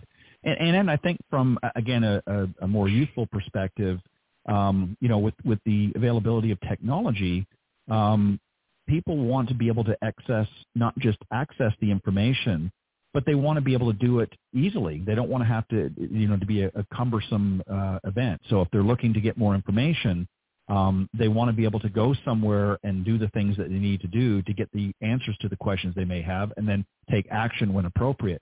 So this is something that obviously has appealed to you about MPRUV Golf. And is that correct that really that's what the youth is looking for, is they're looking for not just a different experience, but the ease of access not only to the golf game itself, but to, top-rated instruction or better instruction, but also to learn the game at a level and accessibility that hasn't been there for a long time. Is that accurate as well? And if you want to add any thoughts. Yeah, I think it's accurate because for the most part, if I were to have a coach, sometimes it might work, sometimes it might not. And especially in most areas, your options might be limited to, whoever can coach, but having the whole platform, the network of more coaches available within the area, you get options. And it's almost I won't say speed dating, but it's almost you got to try out lessons with one coach, and if it doesn't work out, then you can try another one, and you can, based on their profile and see, how have they worked in the past with students, and what are their thoughts, and then it's you can recommend people, or you can just see ratings, and I think for, youths, this will help us a whole lot, because especially for older kids, their school schedule can be tight, and so sometimes they might want last-minute lessons. So this app definitely offers that whole flexibility with them, because not all the time you can go to a scheduled lesson because you might have an important exam, or for college students who want to transition from the student to a coach, they can have that option, and where you can make cash on the side, and, use your expertise or knowledge that you've learned in golf and apply it, and share that same knowledge and experience to other youth as well. Yeah, again, well said. And it's all, it's obviously about the accessibility, and it's you want to make it as simple and easy as possible. Mark, I want to ask you from a coach's perspective, for the coaches that are going to get involved. I think, I've been teaching this game now. This is my 31 years. I can't believe it. Getting up there. But one of the things that I've always tried to do is to keep things as simple as possible. So when somebody is coming to you and they're saying, okay, I want to be a part of this. This sounds great. I really like what you're doing here. I've got all this experience. Do you try to encourage them to keep it as simple as possible? Certainly, they want to talk about what they can do and things like that. But do you try to avoid a situation where they're sort of over analyzing the process. In other words, providing so much information, the person on the other side scrolling through, 3,000 pages. I know this is exaggeration, but are you trying to encourage the coaches to say, hey, let's keep it as simple as possible? People are going to get a flavor of what you can do and what your credibility is, but let's keep it as simple as possible so that people are not sort of getting caught in the weeds. Does that make sense? Yeah, for sure. So it's interesting that you say that. Like I've had a lot of conversations about what we do, and this is a feature that we built, probably in the really early stages of development for MPRUV Golf. That actually, I'm kind of just flabbergasted right now because nobody's asked about this, but it was something that we thought about in the very beginning. So when a lesson is booked in the platform, we have a chat auto default. So as soon as a lesson is booked with a coach, it takes you to a chat screen. And the first auto-populated question is, what do you want to get out of this lesson? So before the coach even has to type it, we set that expectation with the student to say, tell me what you want to experience, right? Because the idea of it is that if a coach and a student have clear expectations of what's going to happen, you're not going to show up to a lesson and have a coach just data dump on you, which, to your point, we have a lot, and trust me, there's a ton of great knowledge out there. But people who've been doing it as long as you have and as long as a lot of these coaches have, it gets robotic and it gets repetitive, and they show up to a lesson and they just start going into it, right? Versus that whole it's a diatribe. Absolutely, right? There needs to be a level of qualification that happens, right? What do you want out of the lesson? So that's what we also try to implement with the areas of focus. So when a new student is requesting a lesson, they can actually put key features in that they want to focus on. Like, hey, I want this lesson to solely focus on mid-irons and putting, right? And they put those two characteristics in, and that goes out in the request. Or driving, ball speed, or club fitting, or fitness, right? Like, hey, I want somebody to help me with stretches, things that I can do pre-routine to get my body in shape because I'm getting older. So we try to put that level of communication first and foremost in the lesson request, but then we add another layer in with the chat auto default that says, hey, let's make sure that our expectations are set clearly on both sides before we get there. Yeah, and that's a really great couple of points as well is, and you're exactly right. I'll be the first to admit it. I've caught myself over the years, you sort of have an understanding of what, for the most part, on average, what students are looking for. We were given 2 ears and 1 mouth for a reason, and that's because we need to listen more than we speak.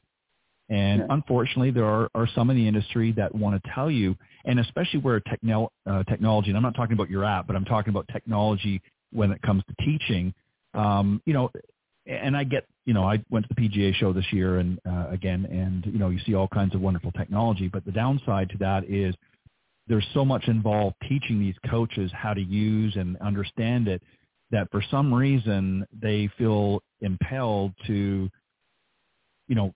teach their student all about this technology, and it's really not necessary. So, that's something that, we have to learn to guard against as coaches that say, that technology is for us to better help and serve you, the student, not there to give you a lesson about how the technology works. The student doesn't really care unless they're, a science major or something like that. And then that's a conversation you could have after the lesson, but not during the lesson. So I think that's important as well. And then, Anna, I want to come back to you as well. From a student's perspective, what are you looking for? If you were a student and you were on this platform, obviously you're looking to connect with somebody in that.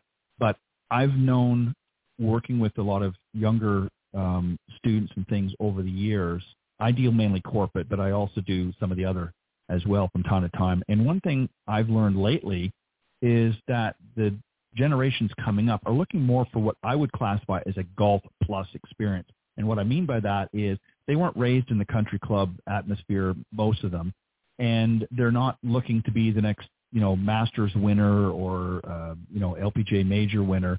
They just want to go out and have fun. And I think that's something that you want as well when you're playing, is you certainly want to play your best and be competitive and whatnot, but you're out there to have a good time. And I think that's what this younger, more youthful generation is looking for, is sort of that golf plus experience. Is that accurate, do you think? And maybe you can shed some light on that. Yeah, so I think from a student perspective, I've grown up just learning the basics and honing my craft based on those basics. But I think as golf lessons start to evolve, there's a whole lot more programs like Snag Golf that really spices up the game a little bit, and you can incorporate more activities like aiming your ball at a target in either midair or on the ground, target practice, etc. And so especially from a student perspective, I think having a coach who can be flexible and create a curriculum for their students that's tailored to them. Like if I want to learn how to drive, like I just don't want to be hitting balls at the driving range because, my body will tire out. And I know for like younger students or like from age groups 3 to 10, I would think they would want more funner games. And with Snag Golf, the equipment itself is very adjusted to the different heights of younger individuals. And then like instead of an actual golf ball, they have more of a, I don't know what you call it, like a styrofoam ball, or not styrofoam, but it's like those balls that stick to the targets. And I know there's also a weight where you can add weights to the club, or it could just be a stick. All those type of materials where it's like injury, there's no injuries involved, like all of that, having those resources available into the curriculum itself, that's something that I would look for if I were in the shoes of a 12-year-old or something like that. And it can't always just be like, what's in your bag, all 14 clubs, but, it'd also be nice to just have a round of 18 holes or 9 holes, either at a par 3 course. But something else is I would like to know some tips and tricks, like stance, or I guess hand positioning on the club, because I think I've always had the same Schneidler hand grip, but, some people's grips are different for different students. So if I had known different ways to hold a club, different ways to stand and hit a ball or approach a ball, then I think that would have been helpful, because these type of exercises have helped students, especially in the first tee, tremendously. And so I think just more diversity and knowing the students you'll have and the coach perspective as well. Yeah, and that's, again, that makes perfect sense. And that's a great point because, again, we're all individuals. We all play the game differently. It might be the same game, but we play it differently. And there are a lot of different grips that can be used and variations of the grip, again, depending on and meeting that individual's needs. So, and there's a lot of different options to learn the game as well. So it's great to be able to have that. And Mark, I want to give you an opportunity to just spend a few minutes to talk about overall the MPRUV sports model, because it's not just about MPRUV golf. We're talking about golf right now, but you are also branding it as MPRUV Sports. What are your plans with that? Yeah, absolutely. So before we go into that, I just want to make one comment on the last of it. So we actually built this app specific for the scenario that you just mentioned, right? Like, how can we allow individuals to have more fun? Say you have a guy's golf trip coming up on the weekend, or a tournament like Kansas and Missouri, and I'm sure a lot of other states are doing something very similar with these amateur tours and promoting a lot of competitive golf events, which is it's amazing, right? But let's just say you have a tournament coming up on the weekend, and then all of a sudden you're out playing on a Wednesday, and you're hooking your driver, and you have no idea what's going on. To be able to have that instant connection to say, somebody meet me out on the range and tell me what I'm doing wrong before I go into this tournament Saturday, right? That's going to help them have a better experience when they go into that. So the idea is exactly that, right? How do we create the optimal experience inside the game? And that translates to every other sport. So we built the tech. It took us, so we've been building this for about 2 years now. We had a version of the product built in 2021 that we thought about taking to market. 2021, we were still very much, living in this weird COVID world. And There were some, concerns and thoughts about, I guess just the want of people to have in-person instructions, which, I think that birthed a lot of these online coaching programs that exist right now, Skillists, Me and My Golf, a couple others that came out of it. But golf, it's so nuanced. Like nothing can take the place of an in-person lesson. You take a video from the back. Who's to tell how far away your feet are, right? Or where your hand position lies in between your knees. Like you can't see that from a video, And that little thing can affect the swing so much. But anyways, so we had an MVP version of that product built in 21. We said, hey, let's take a step back, right? We see a larger vision for what we're doing outside of golf, even though a majority of our founders are scratch golfers and, very and passionate and involved in the game itself. But we all, I have 3 children. I coach my sons everything. So basketball, baseball, soccer, football, everything. And the idea is how can we take this same level of person-to-person, peer-to-peer instruction, available on-demand instruction to every other sport. So we actually decided, let's rebuild the tech. Let's rebuild the tech and refactor it to where once we get one app to the market, prove the concept, which we're doing now with golf, we can relabel it, change the venue strategy a little bit, and have tennis ready later this year. And then from there, we'll have baseball, softball ready right after that, volleyball, football, every other sport where there's a need for people that want to promote either their children's or maybe they're an adult competitive league, a way to get better, have the availability to have an outlet to get better. And we find this, especially when we look at tennis, right? It's great. If we had an app that could connect players to coaches to go meet at a public facility, Wyandotte County Park, all these other, facilities that have tennis courts, and have somebody out there and just hit a bunch of balls for an hour and a half, work on, forehand, backhand, baseball, go meet at a facility, hit some, or go throw a couple of balls to them, play some fielding, hit some grounders to them, allow that parent to have access to those coaches who, if you have a child that shows the competitive advantage to maybe make a career out of it, you start now, you're obviously going to propel yourself above your peer group. And that's what we want to give people, the ability to do that. Yeah, and I think that's fantastic. Now, is there also, Mark, just so I understand this, and I want to make sure so the audience understands this, obviously this is all done through an app. You're connecting coaches and students together in that, and, obviously creating the opportunity to meet at facilities. But is there also for, as Ann pointed out earlier, schedules, especially for students that have very, robust education schedules that maybe are not always able to dip out to a range or a golf course, is there also a virtual ability there as well, not just to communicate, but if they want to get that update or instruction, can they also through the app do that, or do they need to go outside once the connection's made if they want to do a virtual lesson? Is that able to do that in real time, or is that something that's not being offered through? Okay, so go ahead. Touch on that just briefly if you wouldn't mind. Sure, absolutely. As much as we all want to put COVID behind us, unfortunately, it's something that has affected the way that we interact with individuals moving forward. So we have built a virtual feature inside the app. And I don't want to blame it on COVID specifically with the pandemic itself, but I think it changed the behavior of the individual, right? Nothing to do with me fearing going out to get a disease, but I prefer to do things virtually now, right? I have 3 kids, and life happens, but now if I can meet somebody over Zoom, that allows me to accomplish more things throughout my day, which, efficiency is obviously the key. So absolutely, yes. So just the behavioral change of the way that we like to buy. So we built a virtual feature absolutely inside the app where students can send videos. They can request just phone consultations.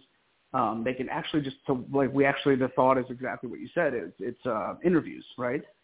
So for instance, if you just see a coach's profile and you want to request a free phone consultation, you can do that through the app as well. Like, hey, I just want to talk to you before we meet, right? I want to understand a little bit more. Yeah, your profile says you did this, this, and this. That's great. But maybe I just want to make a human connection before I go out and meet you somewhere. Sure. Absolutely. Yeah. You want to make sure that, and it really goes back to compatibility as well. I mean, they might have great credentials, but they may not be the right person for you. Doesn't mean they're a bad coach, and it works the other way too, is maybe the students' expectations, and again, I'm not trying to, throw anything on there, but, maybe they're not necessarily being realistic. And as a coach, I don't want to put myself in a position where if this person's expectations don't meet what it is that I'm providing, I don't want to make that connection and have them be disappointed or not feeling like I'm able to provide what they need to get the results that they want. So I think that's great to have that ability to have that interconnection before you ever step out in the lesson tee. And I think it's right. Go ahead.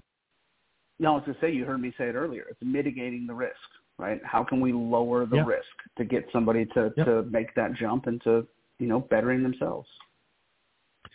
I had a guest on several years ago. Unfortunately, the name slips my mind, but he was talking about. He was a young individual, and he said one of the issues that he had was time.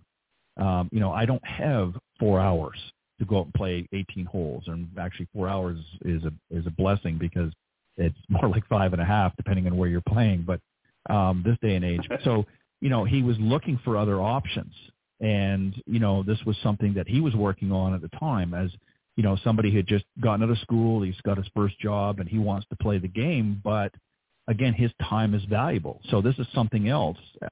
And I guess that, again, especially for the younger generation, as they step into the market, the working marketplace, or maybe they're finishing up their degrees, are very limited for their time. So this gives them an avenue or another outlet to be able to add golf to their repertoire, but without having to consume a lot of additional time, or they can stretch it to the time that is convenient for them. Your thoughts there? Yeah, no, I would agree, because I'm like, as a college student, I cannot afford 4 hours just to play a round of golf.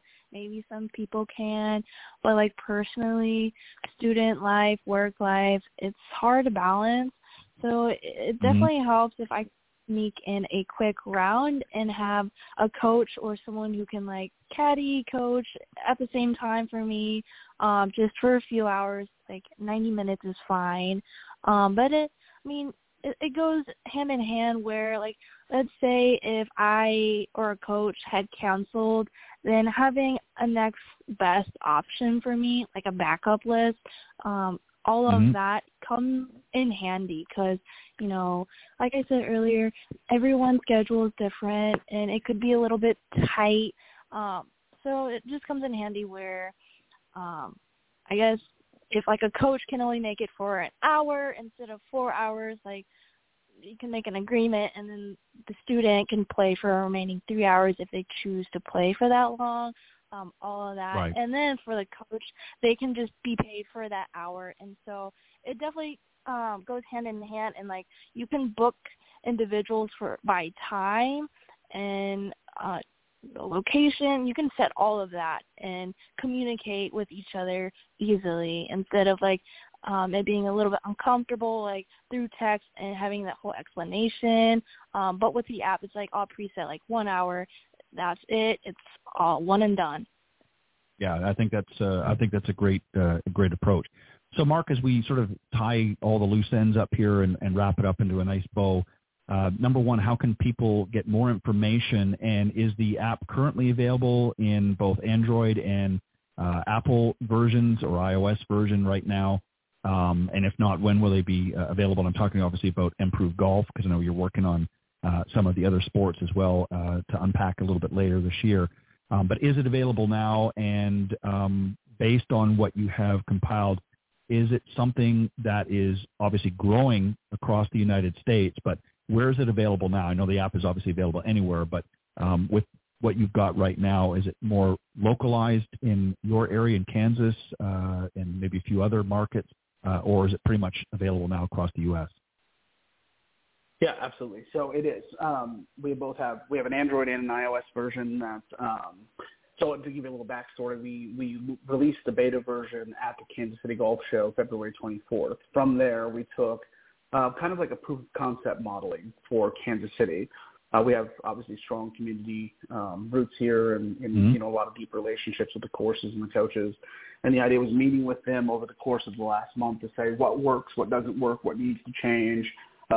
What can we do to make this experience better for both you and the student's perspective? So we've done that. We've done that over the last, 30 days. And as of 2 weeks ago, we decided to launch nationwide. So the app is available everywhere. give it some time. What I would say is that it's a very new product, that, the idea of building a marketplace is that both sides of the pillars have to grow together, students and coaches. Our idea is to prescriptively launch this in unique subset markets, meaning we want to take this to Phoenix, Scottsdale next. We have a relationship with a gentleman that owns 3 or 4 courses there to help us with that lead into the market, and then from there obviously go to Orlando area, Dallas, Austin, SoCal, Chicago, Vegas, all these other premier areas. But the app itself was built scaled nationwide. So we have venues loaded in every single city in the U.S. with a plan to go globally by the end of 2024, I think. So at any point right now, if you're outside of the Kansas City market and you want to request a lesson, I'd say try it out. And if you don't get a lot of coach responses right off the bat, don't give up on it. We're still a brand new product, and, us changing the way that lessons are handled and, improving the processes takes a little bit of time. So bear with us, Definitely. And I'll certainly, reach out to a lot of the professionals. I have obviously a pretty good list from across the U.S. and some even up in Canada and whatnot, but I'll certainly make this aware from the coach's standpoint and get them to certainly take a serious look at it and see if it's right for them. But it sounds like a great opportunity. So where can they go? What's the website that they can go to get more information and certainly to investigate things a little bit further? Yeah, absolutely. It's MPRUVGolf.com. So MPRUV golf.com. We'll take you straight to, our business, our goals, our mission, our values, and then availability to download the app straight from the website. So some cool things, too, for anybody listening who's thinking about building a business as a coach. We've got some unique tools coming in the next 3-4 weeks that allow you to take videos of your students, draw, edit, make notes on it, send it through the app. Again, this is completely free. There's no subscription charge for this. The way that our program works is we essentially take a small management fee once the lesson is complete. So set your rate however you want it, whatever your rate is. The student books it. We'll make sure that we take the money from the student first through our partner Stripe, so that way you're not out any money. You can set unique cancellation policies to where if a student cancels within an hour that you're not completely out. And then with that, we'll give you tools to manage your business. So the analytics as far as how many times you've bid versus how many times they've booked. That way, if you need to adjust pricing, you can. How many students engage with your profile or videos. Just an entire way to manage your business completely free. It's a subset of a transaction fee that comes out of the total cost of the lesson. So, build your rates accordingly and get exposed to a marketplace of students to help grow the game. Yeah, I think that's a fantastic model to have because, again, there's so much opportunity here really from both sides. I like the fact that, and it was music to my ears, that it's not a subscription model. I've seen that happen too many times. I know you can certainly do that and it can be profitable, but more often than not, with so much out there on the market right now, I think the way that you've approached this, I think is right on. I can see it growing and developing. So, I think it's smart. I think, Yeah, so I think it's a smart. Might not like to hear that, but it's not about the money, right? It is like it is in general because we're business people, but it's more about growing the game to us. And Ann knows this, and that's the whole reason Ann came on to the company, is because our whole idea is how do we grow it? Yeah, I can tell you from personal experience, if you put out a great product, the money takes care of itself. If you're providing a great product or service, the money takes care of itself. If you focus solely on, I understand how the bean counters and the investors, and if you're listening, by the way, I get it. I've been on both sides. But again, if you're putting out a sound, solid product or service, it's like wildfire. The word of mouth will get out there, and as long as everything is tight and whatever, which it sounds it is, you'll have no problem in recouping whatever investments have been put out. So, well, Mark and Ann, thank you very much. Ann, again, it was a pleasure having you back on the show as well, and I appreciate your thoughts and input. And Mark, much continued success with not only MPRUV Golf, but obviously MPRUV Sports as it continues to develop. And feel free to reach out anytime. I'm more than happy to help any way that I can and perpetuate. I think it's a great idea. Ted, thanks so much. We appreciate the opportunity to come on and talk about what we're doing. That sounds good. You guys have a great weekend, and thank you for joining me tonight on Golf Talk Live. All right, you as well. Thanks, everybody. All right, bye-bye. Bye-bye. All right, that was my special guest, Mark Lukenbill, founder and CEO of MPRUV Sports and Golf, and Anh-Dao, who is their head of coaching and community. As I mentioned, she was a co-Evans Scholar of the Year last year in 2022 and went up through that program there and obviously has now become a part of their team. My apologies for any technical issues in the beginning. It appeared that I had somehow disconnected my mic, so you probably missed a few minutes of the initial introduction for the two of them, so my apologies to both them and to you. But most of the interview, other than a few minutes in the beginning, will be in its entirety in the recorded version when you go back. So, again, thank you to Mark and Anh-Dao, and also John Hughes and Jamie Leno-Zimron for joining me on the Coach's Corner panel earlier this evening. Be sure to check out all of the shows, and as I mentioned, if you want to hear that interview with Ann, she was on last season. If you go to blogtalkradio.com/Golf Talk Live and just scroll down to the on-demand section, and if you go into last season, I think it was towards the end of last season, if I'm not mistaken, that she was on when she was the Evans Scholar of the Year. There were two of them actually on the show at that particular time, but you can hear more of her interview and a little bit more of her story if you want to do that. But go there, and there's all the previously recorded shows are there, and tonight's will be there momentarily after the show. But on that note, thank you, everybody. God bless, and have a great week, and I will see you next week here on Golf Talk Live. Bye-bye, everyone. Thanks for joining us. We hope you enjoyed this week's broadcast of Golf Talk Live. We'd like to thank this week's Coach's Corner panel, and a special thank you to tonight's guest. Remember to join Ted every Thursday from 6 to 8 p.m. Central on Golf Talk Live. And be sure to follow Ted on Facebook, Twitter, and Instagram. If you're interested in being a guest on Golf Talk Live, send Ted an email at ted.golftalklive@gmail.com. This has been a production of the iGolf Sports Network.